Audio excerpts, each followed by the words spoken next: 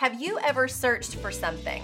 Well, every Tuesday evening, my husband and I join a search for treasure.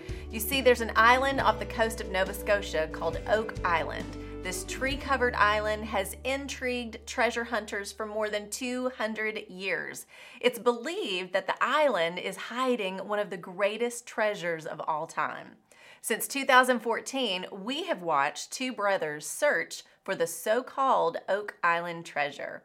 Using modern technology plus their own expertise, they have searched and actually discovered some very interesting and very old artifacts. Something took place on that island long ago. I don't know what they'll find, if anything, but we love their passion and pursuit to unearth the mystery that is Oak Island. They dig, they drill, they dive, they excavate, and they metal detect all over the island, finding clues that link to the past with the hopes of uncovering the story. A phrase they use on the show that's caught my attention is this: follow the feature. What I've learned is that a feature is completely different from an artifact. An artifact is something portable. It can be removed easily, picked up, and separated from a location, like coins, nails, an iron cross, or anything discovered that can then be removed from a location and analyzed. A feature is something that cannot be moved or separated from its location, and it gives context to whatever took place there. One such feature they've discovered is an ancient stone pathway.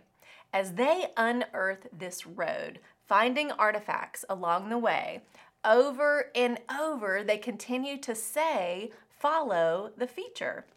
It's Archaeology 101, I guess, because they know someone a long time ago created this feature, and as they follow it, they hope it will lead them to what they are searching for, which is to discover the treasure of Oak Island. Follow the feature. That phrase has rolled around a lot in my mind this Holy Week as we focus on the cross of Christ. You see, the cross is an unchanging, unmoving, undeniable feature we all at one point or another discover. When we do, we have a choice. Will we follow it and see the mystery of the great exchange and what that means for those who believe? Or will we simply see it as a relic, something to be worn around our neck, but not something to truly carry? Following the cross leads you to discover who Jesus really is. He tells us in his own words with these 7 truths. I am the bread of life. Whoever comes to me will never go hungry, and whoever believes in me will never be thirsty. John 6:35. I am the light of the world. Whoever follows me will never walk in darkness, but will have the light of life. John 8:12. I am the door. If anyone enters by me, he will be saved. John 10:9. I am the good shepherd. The good shepherd lays down his life for the sheep. John 10:11. I am the true vine. Whoever abides in me will bear much fruit. John 15:1. I am the way and the truth and the life. No one comes to the Father except through me. John 14:6. I am he, the Messiah. John 4:26. If you've searched and found those 6 truths of who Jesus is, then they will lead you to this one. John 11:25.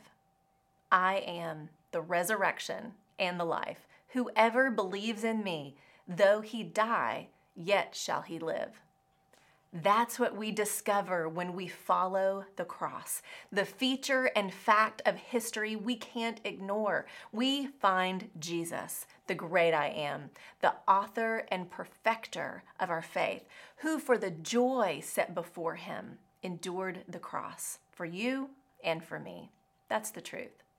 This weekend, maybe for the first time, you'll discover what Easter is really all about. That's my prayer for you. Don't search for a bunny. Follow the feature that is the cross, and you'll discover the Lamb. I'm Lori Klein.